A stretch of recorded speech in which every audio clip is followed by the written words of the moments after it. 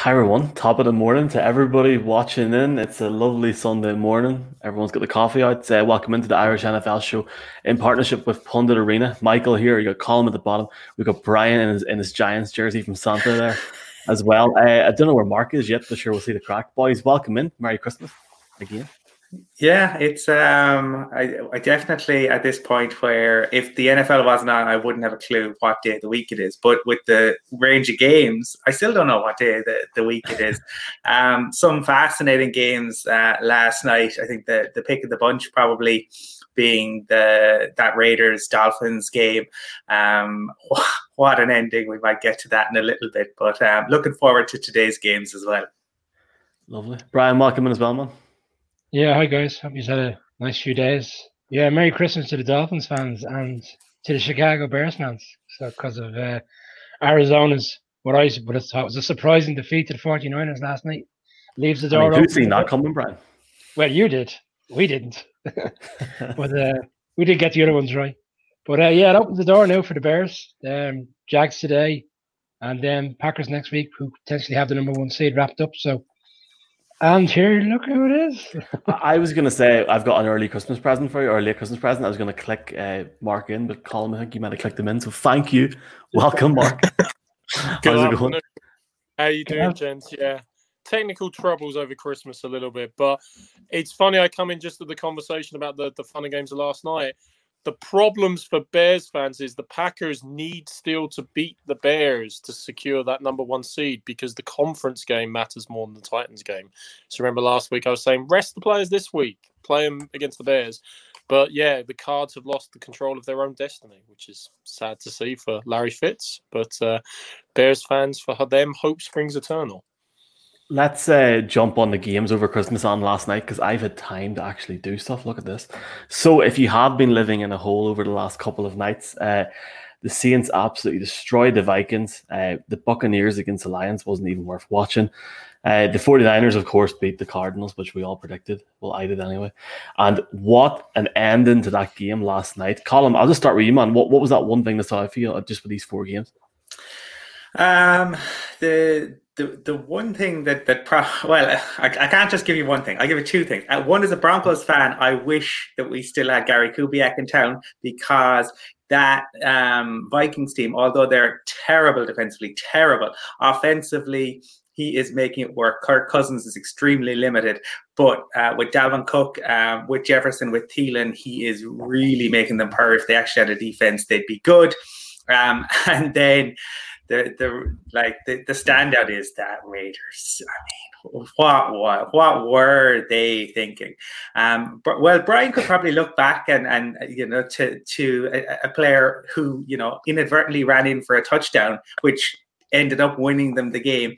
It's crazy, guys. Coaches in the NFL trying to be the smartest guy in the room, trying to run down the clock.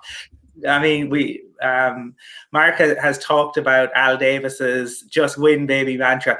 That's what they should have done.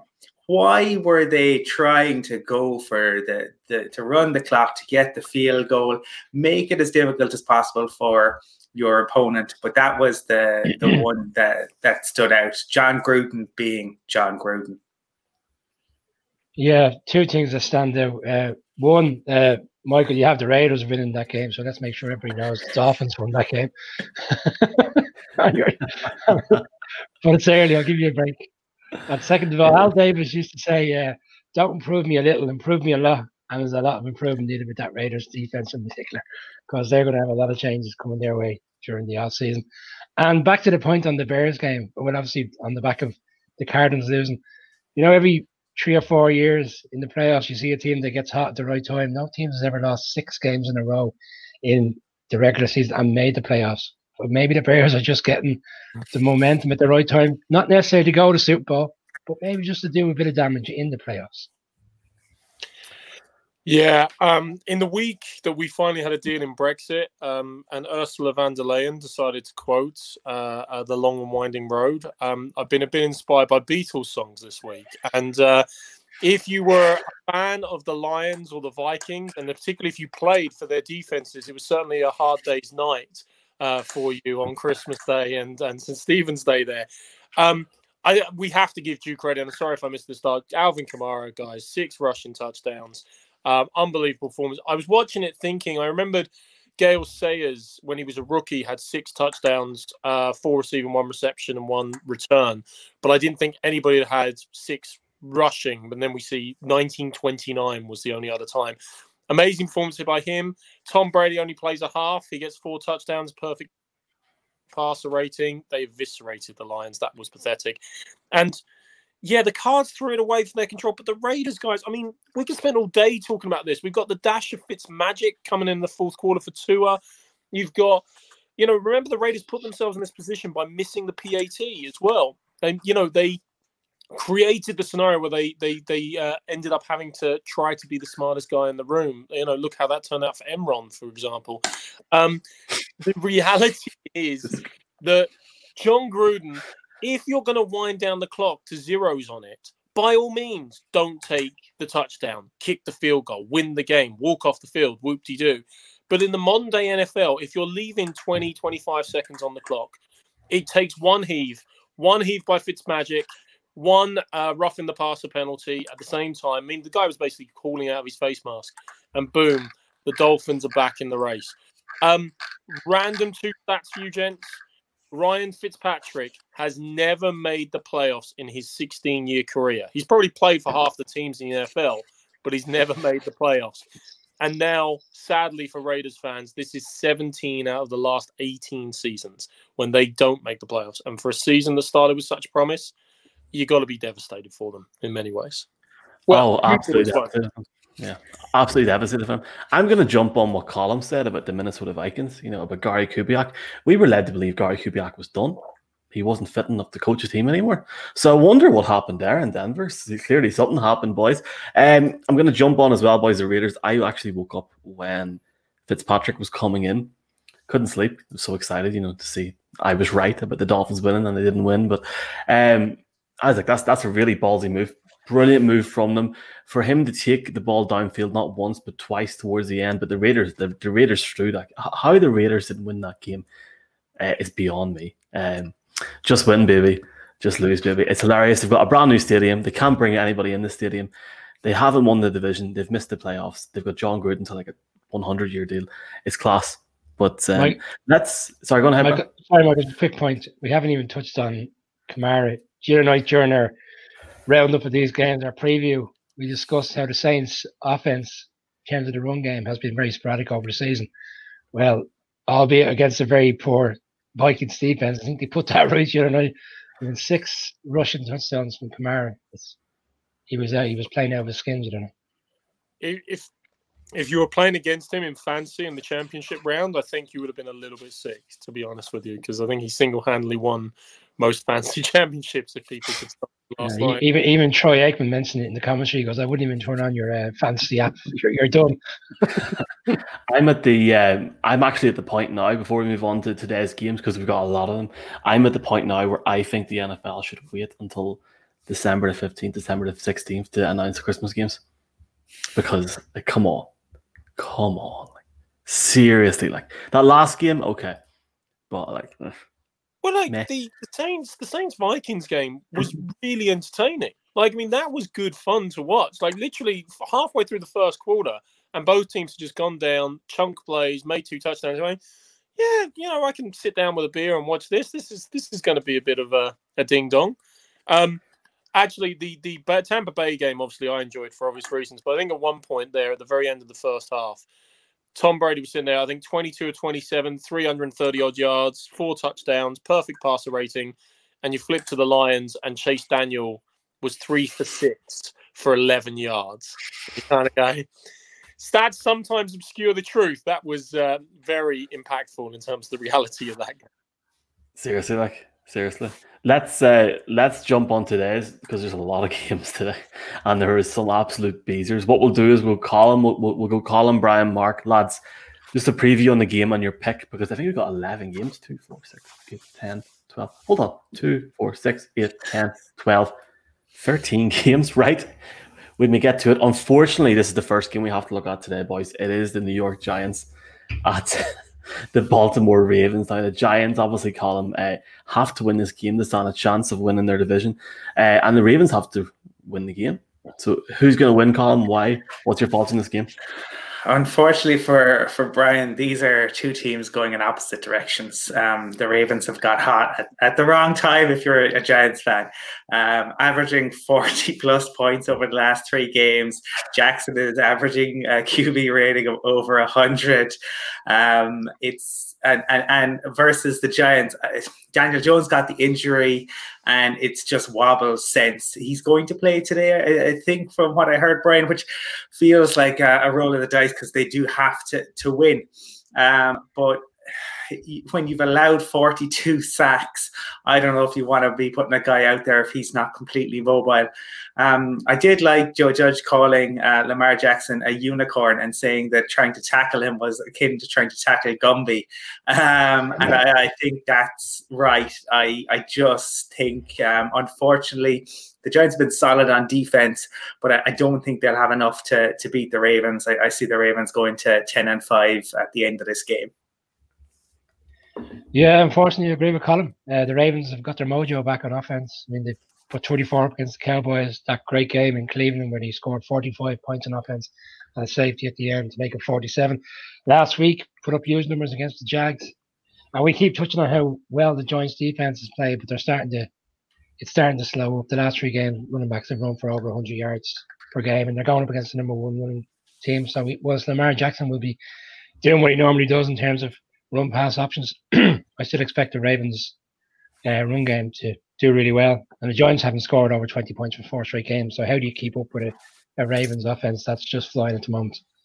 Love to see the Giants win, but I think realistically, I think the dream is over tonight. Giants will lose, and we'll come to the Washington game later. Mark, are you with us? Yes, you're here. Yeah. No, I just switched computers. The Beatles song that sums up this game, Brian, you'll appreciate this, has to be Yesterday.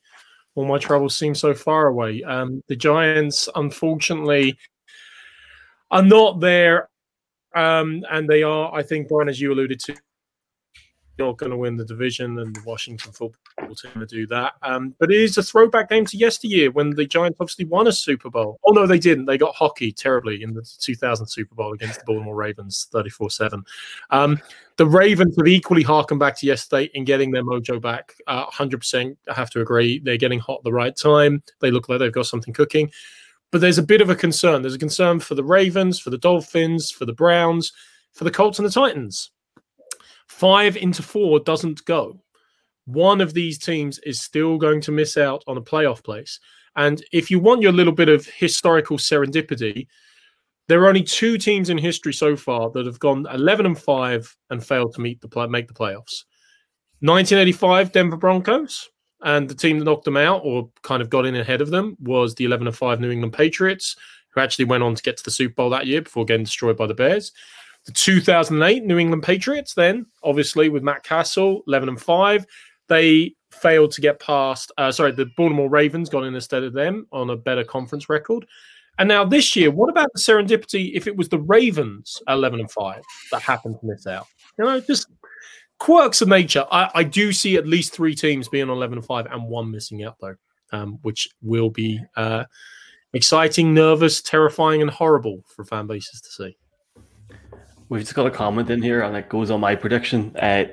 Michael saying the Giants are going to lose by 40. This isn't even a matchup, boys. This could be worse than Detroit against Tampa Bay. I would love it if he won, Brian. I think it'd be great crack. It'd be great crack to see Lamar Jackson out for the year, but not for me. I think that's a bit harsh. The Lions aren't competitive. The Giants will be competitive. Let's see what happens. That game is the first game in our preview. It's on at 6 o'clock. I have no idea what game is on Sky, but no on Sky. They've probably picked the Jaguars against the Bears. We'll come back to that in a second. They have, Michael. They have. Have they actually? No, are you serious? I'm joking. Well, the next game, I'm presuming they haven't picked. It is the 3-10-1 Bengals. I think Henry's watching. So welcome, Henry, against the Houston Texans 4-10. That is the Bengals really shut us up, Colin, last week. Big time. Like big time. A big game for them this week. Can they improve the 4-10-1 against the resurgent 4-10 Houston Texans team. Well, I think what the Bengals showed us was that this is a team still playing for their head coach. So they're playing for Zach Taylor, and they absolutely monstered Big Ben. He had an awful game. It wasn't their offense really that won them that game, other than Finlay's, obviously, the 23-yard run. But I think they had maybe 90 yards through the air. So they still found a way to win. And they, really, I suppose, going up against the Steelers, all of the history that's there, and there's lots of history between those two teams. It wasn't just Juju dancing on the logo. There's previous history there too.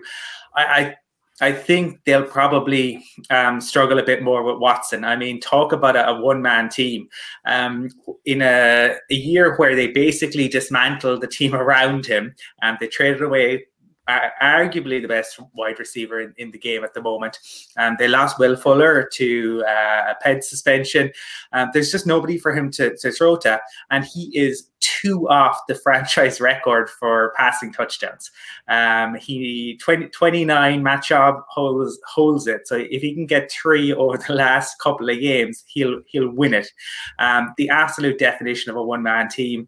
A lot of talk that JJ Watt, he might be coming to the end of the road at the Texans.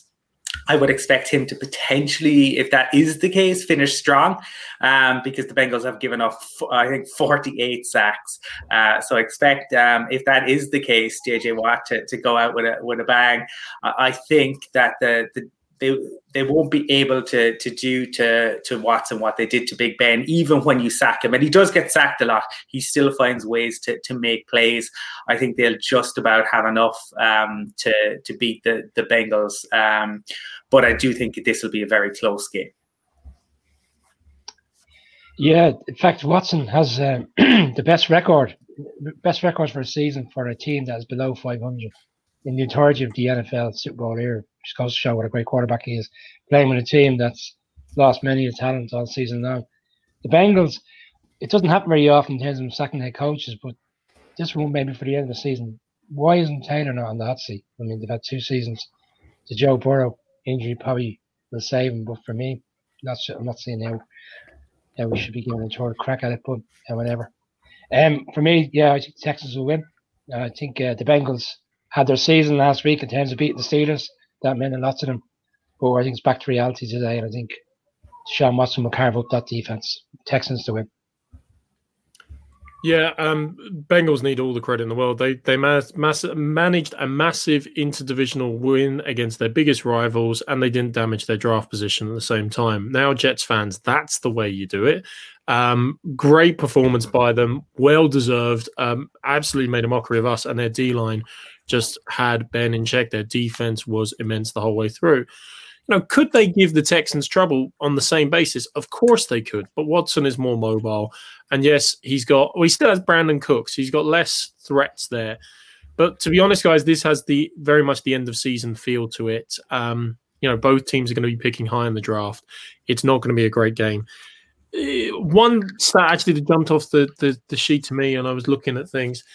The Texans have only had 8 takeaways this season. When you consider this is a team with J.J. Watt, they were renowned previously for their ball hawking secondary. That's a hell of a low number over 14 games. And there's a lot of things wrong in Texas. With the Texans. There's a lot of things wrong in Texas as well. But in Houston in particular, there's a lot of things wrong there.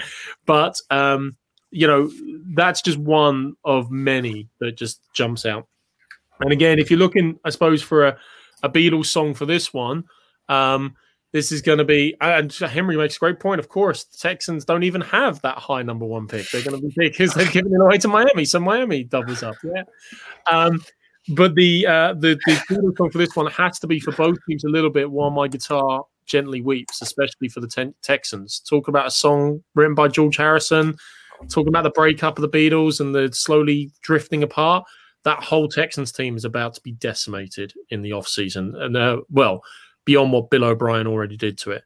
And to be honest, guys, I'd rather watch Prince's version of that, the Rock and Roll Hall of Fame, probably than watch this game. So that's maybe what I'll do instead of watching the highlights of this one.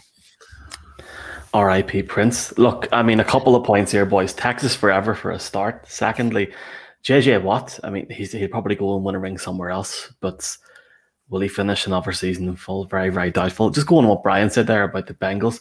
The reason that they haven't, or he's not really in the hot seat, is because they gave Marvin Lewis 16 years. Now, granted, he was quite successful for some of those years. Like towards the end, it was a disaster. And I love the Bengals. I actually have the Bengals winning today.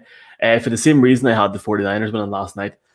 Forget about the opponent, but typical end of season crap. They're going to feel very confident coming off a win against Pittsburgh. They've done very, very well against Pittsburgh. They'll go win to Houston against the bang average Texans team, and they'll probably win by a field goal or a touchdown. Finley playing for his life, literally his life, and his career, literally. It's not me. It's a complete waste of time, the game. Let's be honest. I love the Bengals, but yeah, I've got the Bengals winning by a field goal. Not lock of the week territory yet, and neither is this game. We've got the fact that Mitchell Trubisky still has a chance in this league going up against Gardner Minshew. Now, the fact, if you had told me 4 weeks ago this game would have happened with these two quarterbacks, 7-7 against what? I actually want to thank the Jacksonville Jaguars for ruining the format and that this happened to put 1-13 at the bottom. Colin, I mean, Bears? Jags? Well, the Bears have actually scored 25 points in 4 consecutive games for the first time since 1995. So if you're a Bears fan, you have been long suffering in terms of seeing points scored. So it's good they've got hot at the right time. David Montgomery has been very impressive with 100-yard games 3 of the last 4. From what I understand, Allen Robinson is going to play because they have to win. And the good news is that the Jags defense is just awful. It's awful against the pass. It's awful against the rush. They've got their 2 top cornerbacks out. And if a team wasn't, trying to sabotage, there was a lot of talk about Greg Williams. I still think it was just Greg Williams being Greg Williams. The Jags have pulled Minshew, from what I understand. He's not going to play today. I know he took 5 sacks last week, but he was actually decent. And he is the QB that gives them the best chance to win. And because of that, they've pulled him. They're putting Mike Glennon in because they are ensuring that they are going to tank. They are not going to do a Jets on it. I saw last week, during that Rams-Jets game, apparently some of the reporters were texting with some of the Jags executives who were saying 1 more quarter to Trevor. So they're ensuring that they are going to get Trevor Lawrence down there in Jacksonville. The Bears are winning this. Yeah, and you touched on Allen Robinson, but James Robinson, the running back for the Jags, has also been removed from the game. He has a slight injury, so he won't play either. So if another confirmation that the game plan is very much let's tank our last 2 games against the Bears and the Colts and make sure that Trevor arrives in Jacksonville come April. And then you got the Bears, who, as I said, are just going in the right direction at the moment. And for all the stick that Michael and a lot of other people give Trubisky, he's put up over 28 points as a quarterback in 6 of the last 7 games he's played. And they're going against the Jags defense that actually has the worst record in Jags defensive history this season. Their defense is giving up over 20 points a game.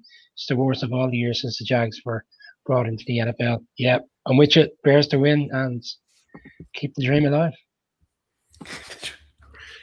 Yeah, I feel like in breaking news, my right knee is hurting a bit. So as a precaution, the Jags are going to remove Mike Glennon and start Jake Luton as quarterback or something like that.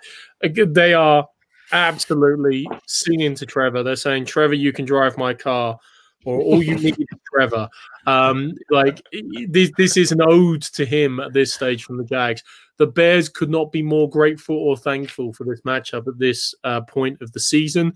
You almost want to think, could the Bears still screw it up? The inconsistency they've had this season would make you wonder and make you very worried for that reason.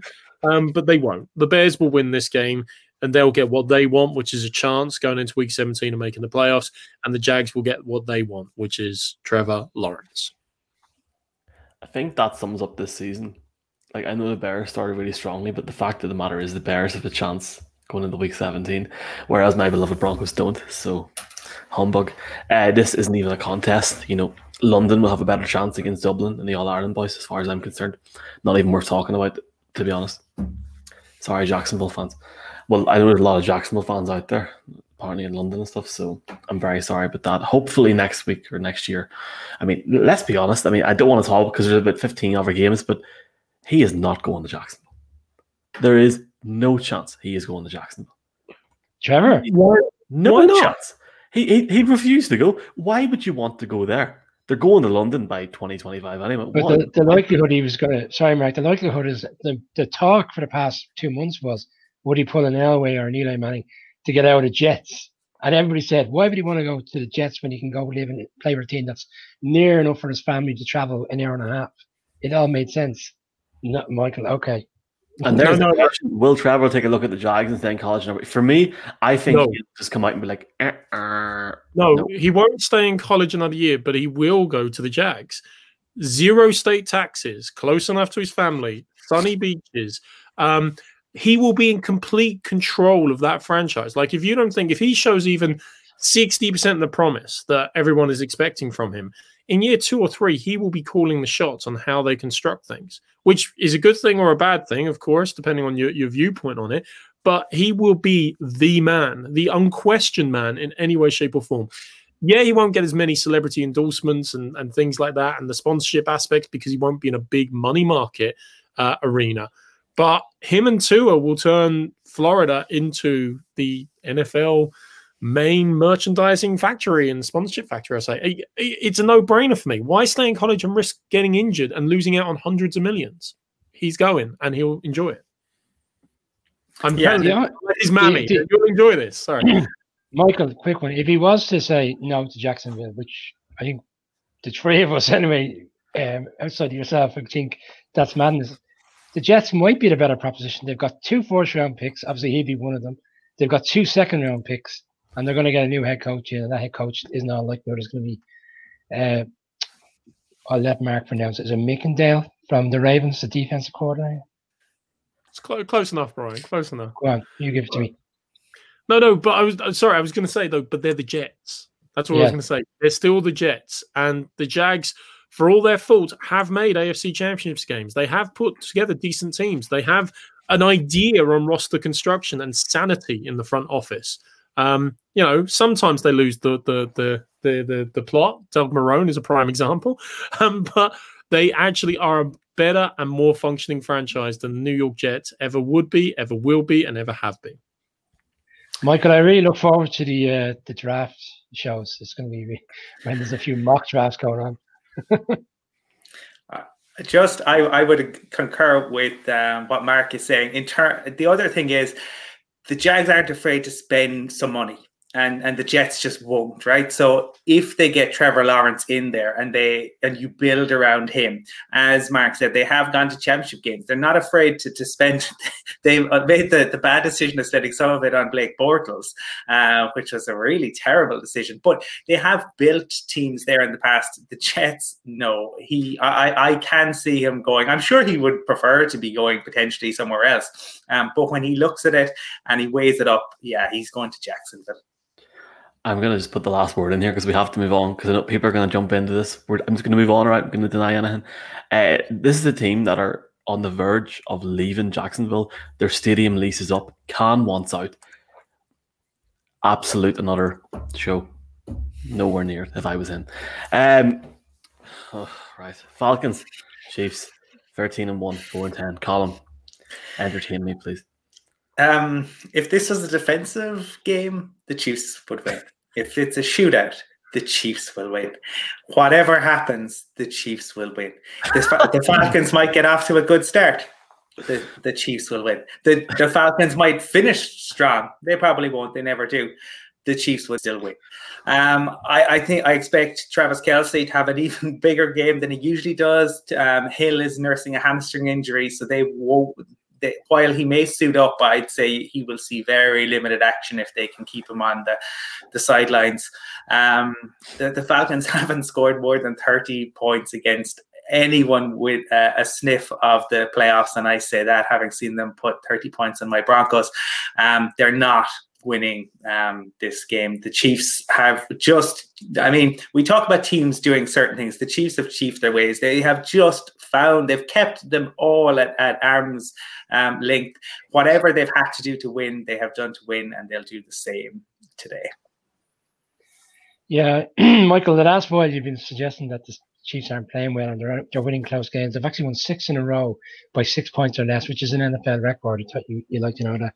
And another one for you. The last 2 number 1 seasons in the AFC, who are returning Super Bowl champions, have made the Super Bowl but lost both times. So there's a little something for you to put in your back pocket for come February. But the Chiefs are going to win this one, and I see the line is 10.5 for me. In the the Falcons looked like they had a bit of a jump when Raheem Morris took over, but they've gone back to what they were. They've lost 4 of the last 5 games. I think Chiefs won't be winning by 6 out of that this week. I think they'll be a lot higher, 14, 17, 20 points. I think they'll run the score on the Falcons. We've talked a couple of times during the season about teams coming off a disappointing loss and saying, but they've got the Jags or they've got the Jets coming up, so it's a good bounce back game for them. Obviously, didn't work out that way for the Rams the other week, but you've got the Atlanta Falcons this week who are coming off throwing away a 17-point lead to Tom Brady and the Tampa Bay Buccaneers, and they must look at the schedule and go, "Oh, don't worry, guys, we'll get them next." It's Patrick Mahomes and the Kansas City Chiefs. Yeah, that's not quite as enjoyable. The Chiefs already have their ticket to ride. They've already got their ticket to the Super Bowl in my book, stamped and ready to rock. They're averaging 428 yards of offense per game. And guys, we've seen them in so many games almost shut it down in the fourth quarter. They haven't been trying. I still don't believe we've seen them out of third gear. Can they hit that fourth and fifth gear when they need to? I think yes. But if they don't, then obviously any team on their day, it is the NFL, can push them. The Falcons are not one, however. This game is a walkover. And, okay, here's one random thing to look for. I'm trying to find weaknesses. I feel your pain, guys, as Broncos fans here. But I'm trying to find weaknesses for you in the Chiefs. And all I could come up with, other than their defense, you can score points on, is that Harrison Butker on the season has missed 6 extra points. And as we saw in the Raiders-Dolphins game, an extra point can be important. So maybe that's something to be hopeful for. But if I'm stretching to find extra point misses, you realize they are an efficient football machine. They're going to win. They're going to win week 17 as well and go 15-1. And they will be the number 1 seed in the AFC and get to the Super Bowl. Right. Grant. All right. I'm not giving a pick for this game. If I don't give a pick, maybe the Chiefs might not win. But I'm not giving a pick. Don't think it's worth my time. Boring. Right. Anyway, this game is not boring. It is the 1-13 New York Jets against the Cleveland Browns. You can see my editing is that good. I've actually wrote Cleveland over his arm for Baker Mayfield. Colin, I think this is the better game than the Chiefs-Falcons. It definitely gives more potential anyway. Well, it is now, given the fact that the Browns are without their wide receiving core. I hate to say it, but there was an awful lot of Broncos fans saying that the rules weren't being applied, that the same across the board. Well, they are now, because the Browns have one wide receiver for this game. It's not the quarterback, obviously, but it shows that you break COVID protocols, well, your players sit out. I am very interested to see if that happens in the playoffs, but it certainly for today, the NFL and Roger Goodell are applying equally. I think for the Jets, obviously, it gives them much more of a chance. But for the Browns, they have decent tight ends. You can imagine they might line Hunt up there in the slot. I think also they were able to bully Goff. There are certain QBs that you can bully. The Broncos bullied Tua earlier in the year, and the Jets absolutely bullied Goff. You can get into their head. I don't think you can do the same with Mayfield. I don't think they'll be able to get at him in the same way. And given what the Browns have at running back, I imagine they'll lean on it. I thought the Rams went away from that way too quickly last week, because they actually had some success with it, but they got too concerned about getting into it too quickly. I'd say the Browns have been forced into leaning on it. I think they'll still, despite the fact they have one active wide receiver, they will have enough to just about win this game. Yeah, they've also got two really good tight ends in Harrison Bryant, the rookie, and Njoku, who they drafted a couple of years ago. So they still have potential to use them in wide receiver options. Marvin Holland, as touched on, is the only wide receiver who's from the active roster. They brought in 3 from the practice squad. But I think the Jets will be kicking themselves over that win last week, albeit they won't come out publicly and say it. And I think they'll be doing their best to try keep at least in that situation where week 17 where the Jags could slip up. And I just don't see. And the Browns know if they win, as Mark touched on earlier, 5-4 doesn't go. The Browns have to win. And they haven't made the playoffs since 2002. I don't see this game being the one that causes any damage to them making it. So the Browns for me. Yeah, they've also got Austin Hooper there, who's a very functioning tight end, and even their backup running back, D'Ernest Johnson, is a very good functioning back and able to take catches out of the backfield as well. So, could you see some interesting formations? What about a 3 running back, 2 tight end formation, which you then split out, for example, because you'll have viable catching options. Try and get the Jets into a heavy package. They still have some flexibility. Of course, missing basically your entire wide receiving core is not ideal for the Browns. And yes, the Jets could win this game and they won't affect their draft position. So there is literally nothing to lose for the Jets, unless the Jaguars happen to win another game and then they'll be sickened again. But the reality is the Jets are an exercise in just calling out for help. I need somebody, help, not just anybody. They have so many things wrong with them. Yes, they've played really well the last couple of weeks and competitively, and obviously got that for them great win against the Rams, which turned out to be an awful win against the Rams, given what they've done to their pick on the draft. But I still think this is all about who's got too much to lose. The Browns have too much to lose. It would be the browniest thing to do to get to 11-5 or something like that and mess it up. They still have the chance to get to 12-4 and take themselves out of that mess. They start by beating the Jets, and then they have the Steelers in the last week of the season. Browns have to win it. Browns will win it. But it's Nick Chubb, Kareem Hunt, the usual suspects, going to power their way to victory. Yeah, you're talking about the fact there that the Jets, if they lose, it doesn't really matter for the draft. Sorry, if they win, it'll not really matter for the draft. That'll be them next week in New England, Mark, when they win, as I've said for a few weeks now. So these are 2 wins. Thank you. Austin Hooper, a guy that Atlanta could really use again, because they keep choking. This won't be an issue for the Browns. The Browns need to win this game, and they have to win this game at the end of the day. They shouldn't have an issue against this Jets team because the Raiders beat them.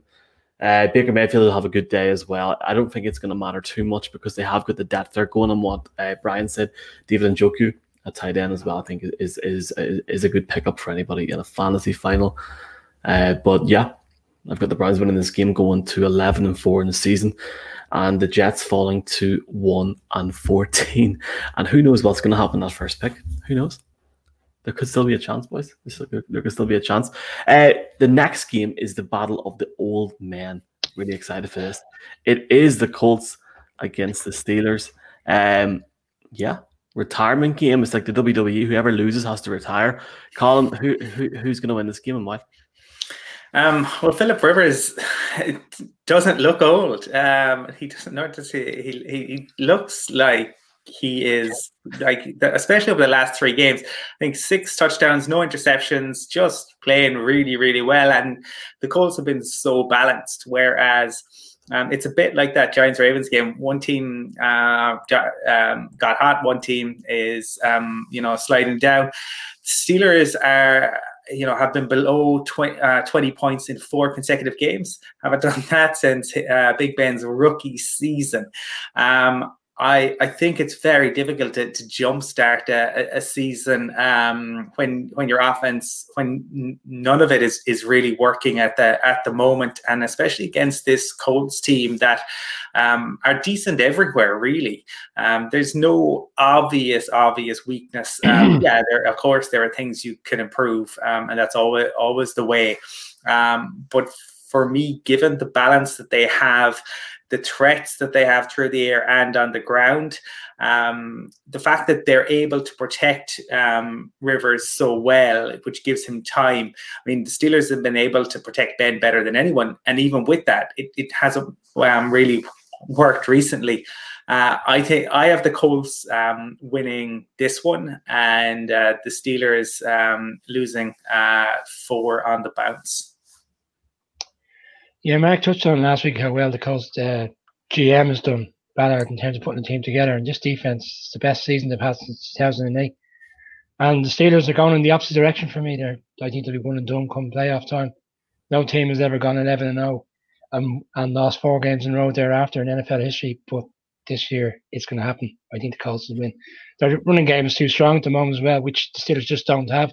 Between Hines and Taylor, they're taking a lot of pressure off Rivers. And other players are stepping up. Like last week, when everybody's talking about T.Y. Hilton, Pascal, wide receiver, steps up in huge moments in the game. So they're stacked now.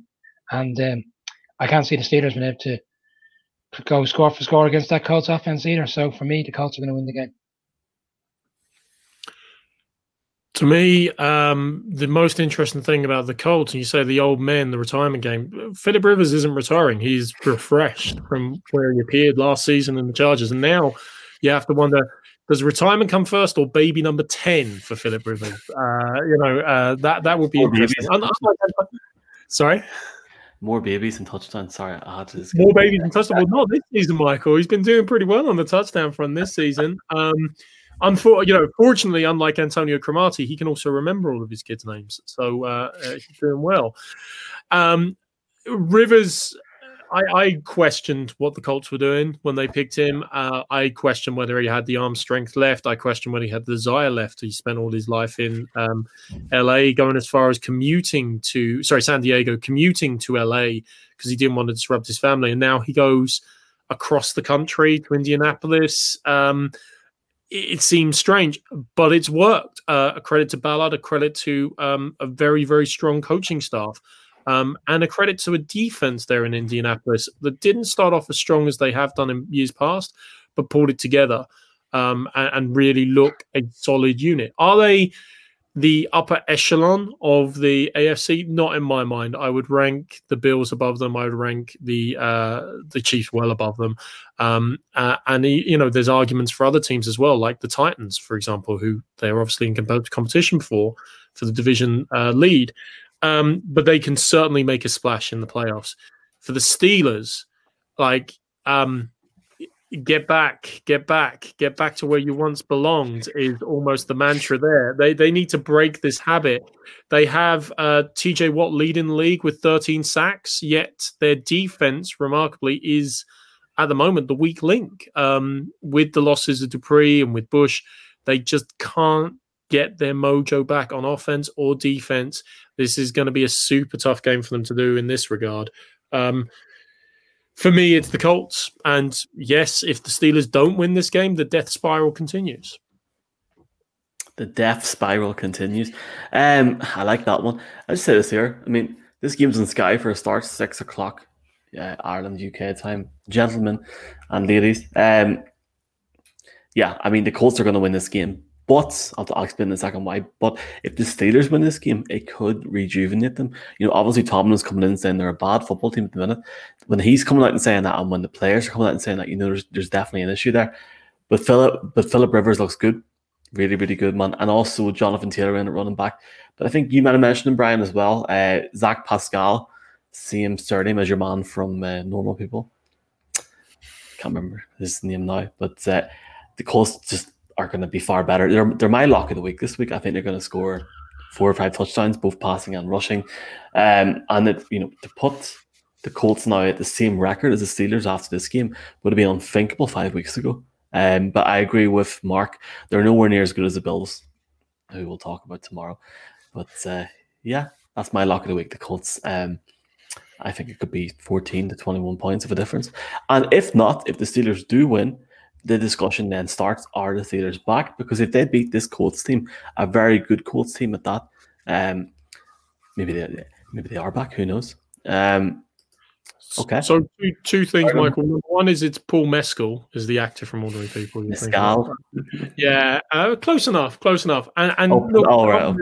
makes there is a valid comment. I mean, the Colts are suffering, and they've had great luck with not great luck, but great consistency on the offensive line this year, and great performance from them, both in pass protect and opening holes. Jonathan Taylor in the running game has definitely got go in the last couple of weeks. I don't think it makes any difference, however, and we should have alluded to the fact that, conscious of that injury situation there, because of the challenges the Steelers have been having now consistently getting pressure. Realistically, as an O-line coordinator now, you want to take care of TJ Watt, naturally, as I said, 13 sacks, leading the league, and I'm not frightened anymore of anyone else on that team. I'm not frightened of Devin Bush because he's not there. I'm not frightened of Bud Dupree because he's not there. So I still think the Colts will have too much. Too much. Talking about too much, we'll not spend too much time in this. Only joking.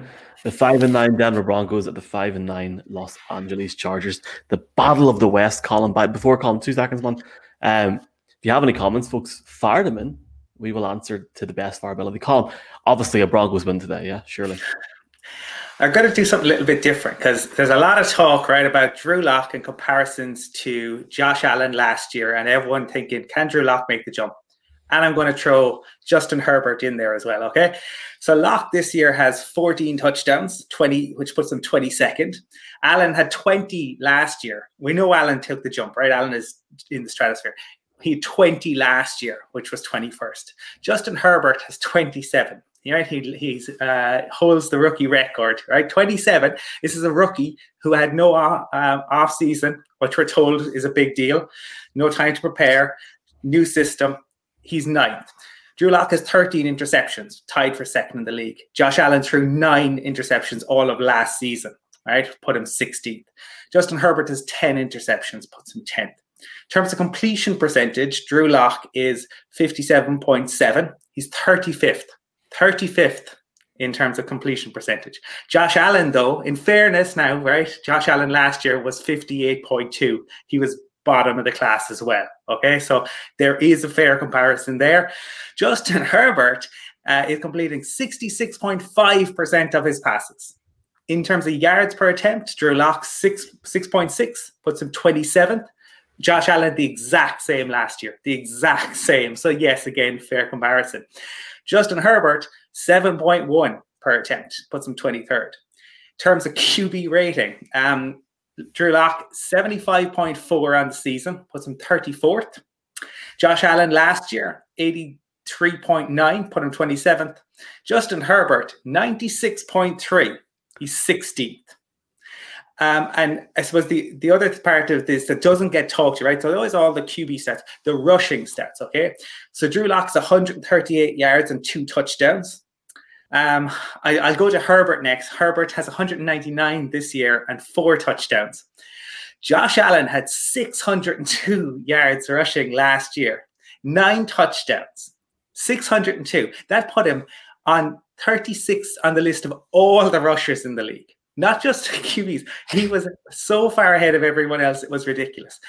I want Drew Lock to come good. I was the conductor on the Drew Lock hype train. But Drew Lock has got to show up. When you are hearing the completion percentage, when you are hearing the QB rating, Drew Lock has got 2 games here against 2 divisional rivals. He has got to show up. He's got to make statement performances. He's got to show us that he's the guy. How do I follow from there?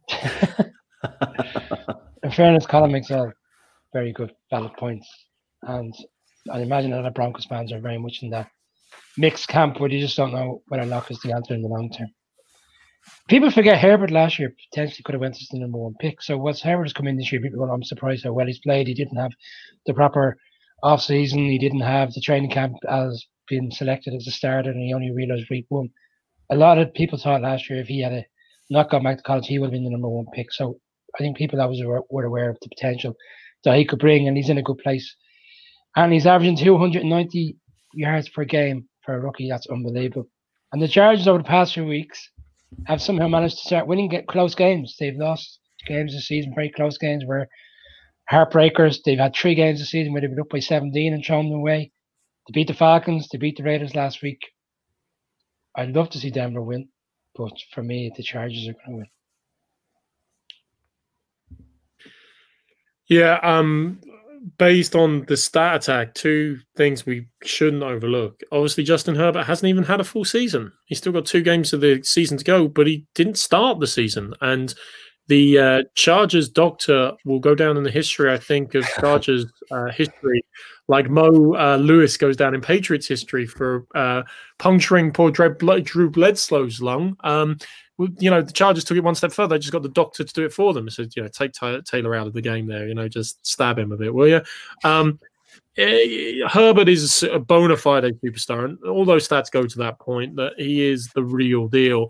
I think expecting Drew Lock to make a Josh Allen type leap is unfortunately flawed and unlikely to happen. Not many quarterbacks take that level of a leap in their 3rd year. It's a credit to what the Bills have done in his development. It also makes me still worry about the capability of Allen long term. But just 2 things on this game, guys. The Broncos turnover ratio, giveaways to takeaways, they're minus 18. It's appalling. That is not just one isolated issue or incident. That is Drew Lock making bad decisions, Drew Lock throwing bad passes, Drew Lock not protecting the ball. There are a lot of things going on there. Lock, to me, is a bust. He is an absolute bust. And this whole game is about hello, goodbye. Because I do not think, obviously, Anthony Lynn is going to be the head coach of the Los Angeles Chargers next season. I don't think Drew Lock will be the starting quarterback for the Denver Broncos next season. And I don't think Vic Fangio should be the the head coach of the Denver Broncos next season. Chargers should have too much, although the coaching has hurt Herbert in recent weeks. They should have too much. They're a better team. They've got a better quarterback. And they'll win this game. Colin, I'll get you to answer that question about Shurmur in a second. Thanks for your question, Mr. Holmes. Drew Lock will be the starting quarterback next year. Vic Fangio will be the head coach next year, all because of ineptitude at the management level. Well, there is no management level at the Broncos. All the whispers coming out of Del Valle at the minute are that it's going to be status quo next year. Whether that's the right thing or not, it's a different conversation for a different time, but the excuses have already started, and the excuses will get even bigger next week whenever they went, well, what are they sitting at the minute? 5-9? When they go 5-11, the Broncos aren't going to win this game today. Herbert is a real deal.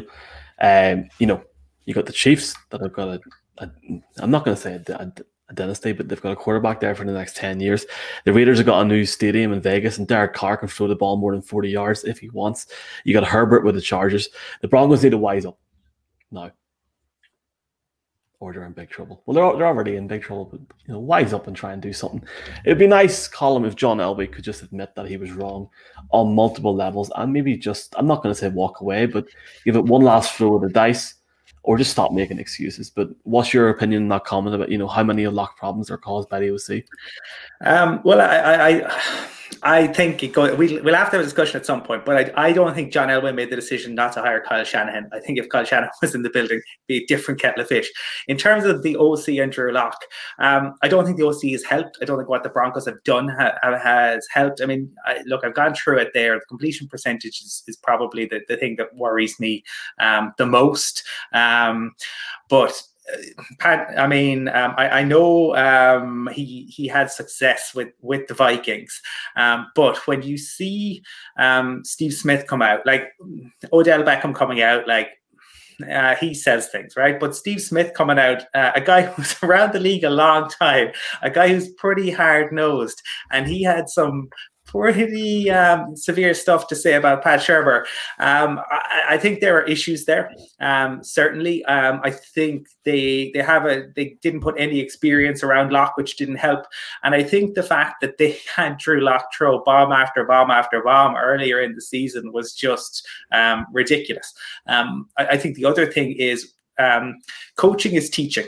And we haven't seen them try, I don't think, to teach Locke to go through his progressions. He still stares down the first receiver, and that's a huge issue. I mean, when you watch the Herbert tonight or watch the other young QBs, they go through progressions. That's the biggest thing, and I think that's one of the fatal flaws that the Rams have with Goff, is that. But Drew hasn't progressed as we like. So a combination of both, definitely, I would apportion blame to. There's plenty of blame to go around, and it can go every which direction. Michael, if you're looking for one positive, like Drew Lock has played 56 quarters this season. He played one really, really good fourth quarter against the Chargers earlier in the season. So they're playing the Chargers again. So, lightning can strike twice, maybe. And what's he done since? SFA, Sweet Family Album. And nobody in Denver wants to talk about it. And me and Colm are the worst in the world if we say anything. On the real football, we got the Panthers against the Washington football team. The football team going for the East. Colm, who's going to win this game? Why? Well, we have issues with our QB play. The Washington football team have issues with their QB full stop. If Alex Smith was fit and healthy, and probably in a functional organization, the owner there that's its own train wreck situation. Dwayne Haskins shouldn't be at the football team anymore. He just shouldn't be. Your coach is immunocompromised. You know what's going on. Your team are still in with an amazing chance of going to the playoffs despite everything. And you decide to go to the club and not wear a mask? Cop on. And yet with all that going on, I think the fact that it's Riverboat Ron going up against the Panthers still means that the Washington football team are favorites for this.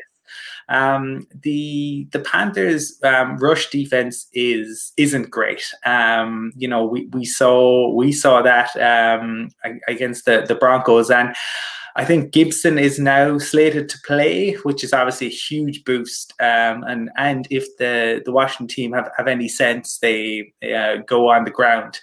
Because when the game was on the line last week and they put it in Haskins' hands, he wanted I don't know how much time, and then the Seahawks got to him. And the Panthers are decent against the pass. What Panthers team show up, though? Is it the one that made Drew Lock seem like vintage John Elway? Or is it the one that made Aaron Rodgers look like an old man? That is the question, I think, for this one. I think that the Washington defense is going to be too strong for Teddy B, and I think they will make life very, very difficult for him. He's a QB who likes to hold on to the ball, I think, for too long. So for that reason, I think the Washington team, despite everything that's going on there, get the win today.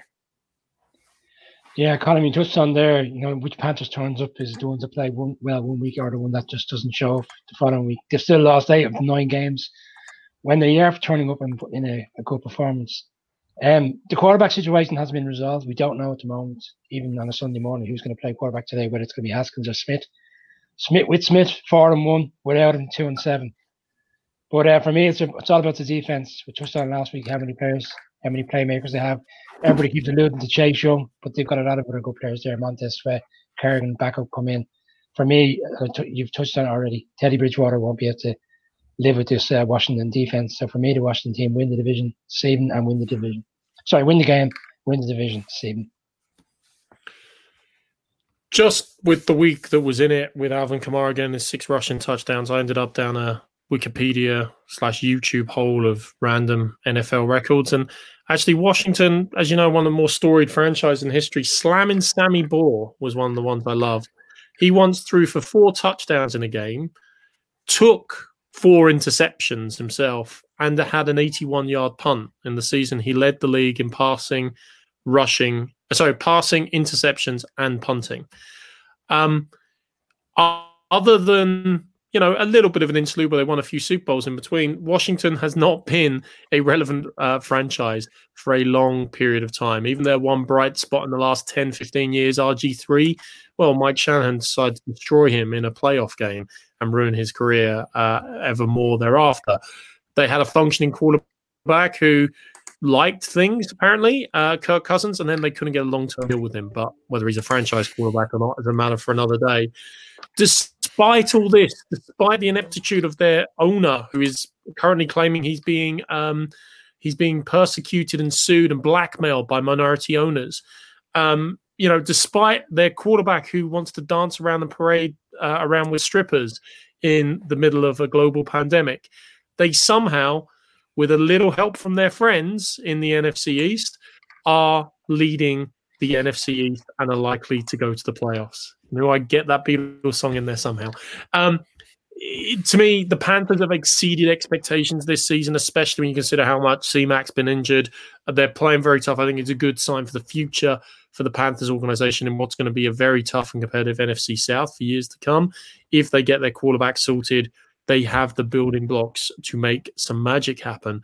But for this season and this state of affairs, Washington have enough to put it together. Chase Young and that defense are the real deal.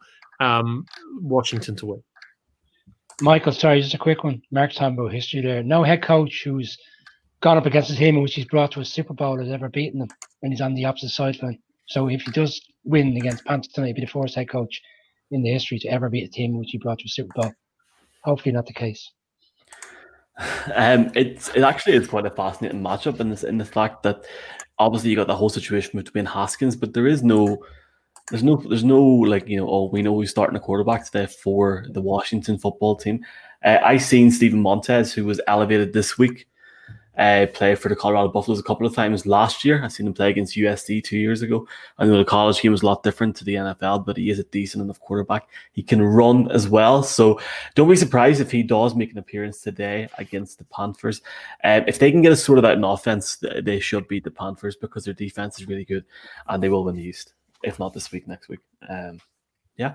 Talking about the NFC East or least. Hello, by the way, to the Skull fans. Skull. Big game this week in the NFC East is the matchup between the Eagles and the Cowboys. Does everyone like my graphic for that? Yeah. I love the fact that there's now no cowboy that you can put up that's recognizable enough. You just put Jerry up there. Colin, what's your take on this? Who's going to win and why? I think this has the makings of a really good game. The Eagles have suddenly become one of the most entertaining teams in town since they brought in Jalen Hurts. Who knew that bringing in the backup would, rejuvenate and make them fascinating to watch. The Cowboys, I think, have benefited from playing backups in the last couple of games, 7 takeaways against the Bengals and the 49ers. But I think they'll find this backup a little bit more difficult to go against. They were able to kind of get the running game, and Tony Pollard had a really good game last weekend. I don't think they'll be able to run all over the Eagles in the same way. The Eagles are pretty good against the run, against the pass. That's why they have issues. Would you bet on Andy Dalton? I don't think I would, especially when the Eagles are so good at getting to the quarterback. So I would expect Andy Dalton to be running for his life. The Hurts took 6 sacks last week, but like Deshaun Watson, he makes plays happen. I think that the new breed of QB that has come through will take sacks, but they're so mobile and they extend plays, so they're able to get those chunks of yards back. I think that the Eagles will win this one, even though it is in Jerry's world. I think that there just seems to be momentum around them, and I think they will have enough to win this one today. At the start of the season, you ask most fans, what do you want? And they say, I want meaningful football for my team come week 15, week 16, week 17. And bizarrely enough, this actually is a meaningful game, because if the permutations go different ways, in 6 o'clock Giants game and then the Washington game, one of these teams could potentially be in position to win the division next week, which is absolutely bizarre. Bear in mind the records that they have. for the Cowboys defense, it's the worst defense they've had in history. They're giving up over 30 points a game. Collins alluded to, Hurts looks like he's, the real deal so far, albeit only 2 games. He's rushed for over 85 yards in each game. He's throwing touchdowns. Seems to have a little bit of mojo back in terms of the Eagles' offense. And this game is obviously a rivalry game, and both teams will really be up for it. But for me, I'm going to stick with what Colin said, and I'm going to go with the Eagles to win as well. There are few things in life that can surprise us anymore. I would not be surprised to watch this game and see a 2-0 game decided on a safety, or a 51-49 shootout in the desert. The only thing about this game that would surprise me, if I saw 2 competent, well-coached, disciplined teams play. That would absolutely shock and completely surprise me, given what we've seen so far.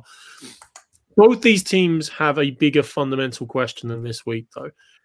Their Beatles song is "We Can Work It Out," because Dallas Cowboys are turning around to Dak Prescott, who they're probably going to have to put on the franchise tag at 110% of his $31.6 million, and say, "We can work it out, Dak. Let's do a long-term deal. Let's figure out something," provided he's getting back from his injury. The Eagles have an even worse conversation, as the comment alludes to. They've got the conversation with whom they were saying is their franchise quarterback. We're putting it all on you. We've got so much dead money. We've got so much cap space invested in you.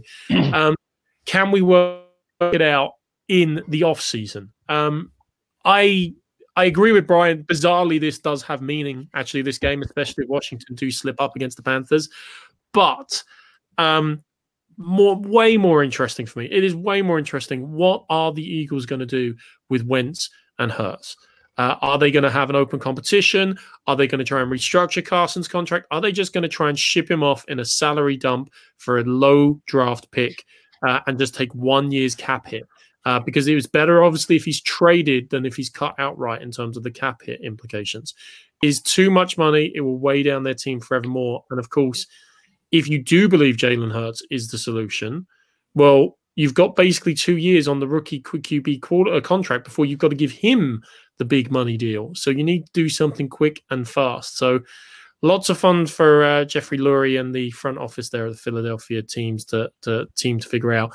In terms of the actual game, yeah, flip a coin. I can make a case for either side, but I will go in favor of the Jalen magic continuing on and Hurts delivering some more Hurts to Cowboys fans, unfortunately, this season.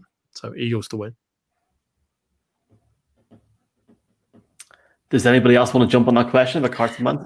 Yeah, just one of the interesting things was that I suppose there was a lot of talk that the Colts might look at Wentz because of the relationship that Frank Reich and he had. And this is something that's interesting in the wider scheme, like the scheme. We talked about Rivers coming in there. Frank Reich is a man of devout faith, and so is Carson Wentz, right? There was a lot of talk that that's one of the reasons they got on so well, and that Wentz kind of lost his way when Frank Reich moved on. Philip Rivers is as well, and that might be something that we could look at in the future. Really interesting. They seem to have gelled, and Frank Reich spoke just about 2 weeks ago how he felt Rivers had a few more years to go. We sometimes underestimate or don't understand the way in which maybe different offensive coordinators and head coaches gel with their players and what they gel about. But if somebody is somebody of profound faith and they find somebody else who has that can be enormous. It is something that Diego Maradona, it dragged him through his career. Through all those lows, it is something that he clung to, and it is something that makes a real difference to athletes. So I think Frank Reich has found a guy in Philip Rivers. I don't see Wentz going there. I think the Eagles have got real problems trying to shift that contract. Brian, are you happy enough with Wentz? Yeah, you don't want to get your opinion. The lads have already touched on it. I mean, whoever takes that contract on is obviously not going to give up too many draft picks or very low level in terms of what round. So the Eagles are in a very difficult position. I'm not sure what to do. Yeah, and I just want to say Carson Wentz and Philip Rivers, two men of devout faith, in the same sentence and speech about Diego Maradona. You only get it here on the Irish NFL show. And you only get this here on the Irish NFL show. I have the Cowboys winning this game. I think they'll win quite well. They scored 41 points last week. Tony Pollard. And they don't have a good game. Okay. Rams, Seahawks. 9-5, 10-4. What a game. This game is on Sky Sports. A big game, Colin. Who have you got? Yeah, the Rams needing to bounce back, obviously. The issue that they're going to have is the Seahawks have suddenly developed a pass rush, which is bad news for Jared Goff, who is not having... particularly the second half of the year, he's really struggling. I think the last time out, the Rams sacked Wilson 6 times, but Russell Wilson is now 2 games without taking a sack, which is a Christmas miracle given what's gone on with the Hawks this year. We talked about the last time these two teams met, we talked about how McVay had Pete Carroll's number. And I imagine that I would expect a big performance following that Jets debacle. But, that could be from Aaron Donald. I think the issue that if I'm the Seahawks, if you can get to Goff and get to him early, you're going to totally disrupt things. The Rams should look to play a lot more on the ground this week. But I think that the Hawks will have too much for the Rams. I just think Goff has a case of the yips. Very difficult to solve that mid-season. And so for that reason, I'm going for the Hawks to win. Yeah, I've had a lot of trust issues with the Rams this year. They're just so inconsistent, and 6 of their 9 wins have come against teams that have had a 500 or less record. So they're beating up on bad teams, doing reasonably well against the better teams. But last week's one was such a clunker, it really was. It was a disaster for them. And yeah, Colum's alluded to, Seattle have turned the corner defensively. They haven't given up over 20 points in 5 games. And for me, I think Seattle will win. I think, you're right, McVay has had their number for quite a time, but that has to end at some stage. And Seattle win tonight. They win the division. And they're still looking at that number 1 seed, because there is a situation where if 3 teams, being the Seahawks, the Packers, and the Saints all finish on the same record, it goes to a 3-way tie, and they could potentially come out on top and be the number 1 seed. So there's a lot to play for Seattle, not just the division, potentially number 1 seed as well. Seattle to win for me. So Seattle, actually, it's funny. I was watching the broadcast of the Vikings-Saints game, and in one of the most startling pieces of analysis I've ever heard, I can't remember who it was on Fox, it must have been Aikman, said, the Vikings offense has been great this season, except for turnovers and sacks, which have really, killed them at times. They've been moving the ball well, except for turnovers and sacks. I was like, I don't know something, Sherlock, to be honest with you. But it's funny, the Seahawks offense has been that story a little bit this season as well. They started like a greyhound out the trap. They were unbelievable, blistering start to the season, really propping up an awful defense with great offensive play, have stumbled in recent weeks. And while the defense have got it together, I think they need the offense to come together right now once again and get back some of that mojo and that consistency. Lockett and Metcalf have been quieter in recent weeks. Russell Wilson has been having more difficulty behind the O-line and has been throwing in the last 5 weeks a lot more interceptions than touchdowns, which is not the percentage you want, Mr. Wilson. So for me, the Seahawks defense is markedly better than when they played the Rams earlier in the season, but the offense, even though the Rams had their number in that game, has actually taken a step back. If you wanted the stat discussion, obviously, you've got the 100 yards differentiation between defenses. The Seahawks have given up 100 more yards than the Rams in that regard. And Aaron Donald is on a tear. But this, to me, is all about the hoodoo voodoo. The Rams have it over the Seahawks. 5 of the last 6. As I said earlier in the season, even Jeff Fisher used to win games against the Seattle Seahawks. The Rams need both of the last 2 to win the division. For me, the Rams somehow, after such an abject performance against the Jets, will bounce back. I also have to jump, so I'm going to very quickly just give my Sunday night pick as well. Both the Titans and Packers, they just need to let it be. They're both very good teams, very strong teams. doing great things. The Packers, as I said, are my pick now for the Super Bowl in the NFC. Going to take the number 1 seed and hopefully ride that baby home. The Titans, they're in a dogfight with the Colts, but they have a game that can win not only now, but in January and indeed in February. They've put up an impressive season.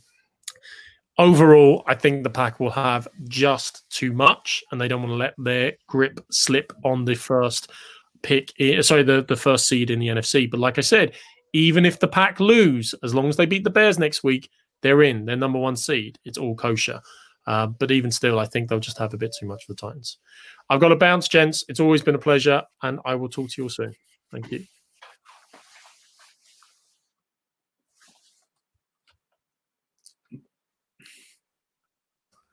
Oh, I said, see you, Mark. Good luck. I agree with what Mark said there. I think the Rams are going to win this game tonight.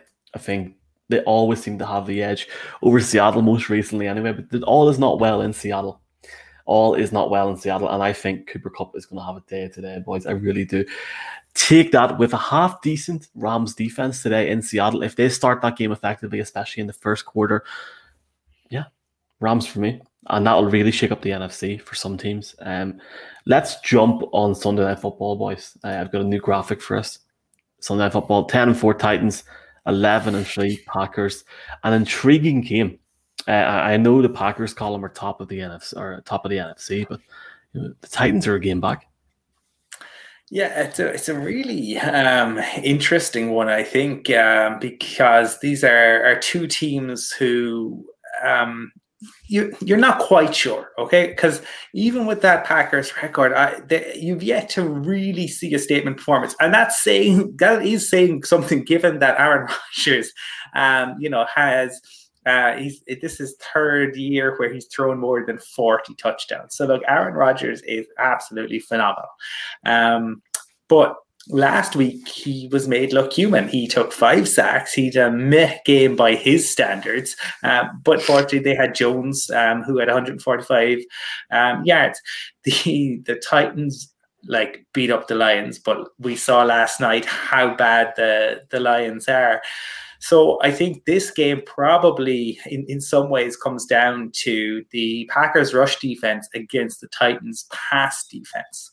And that's where it's intriguing, because you've got, Rodgers and Jones and Tannehill and Henry. And it's a difficult one to call, but if I have to, put a decision, I'd go with Rodgers. He's the guy you'd put your money on.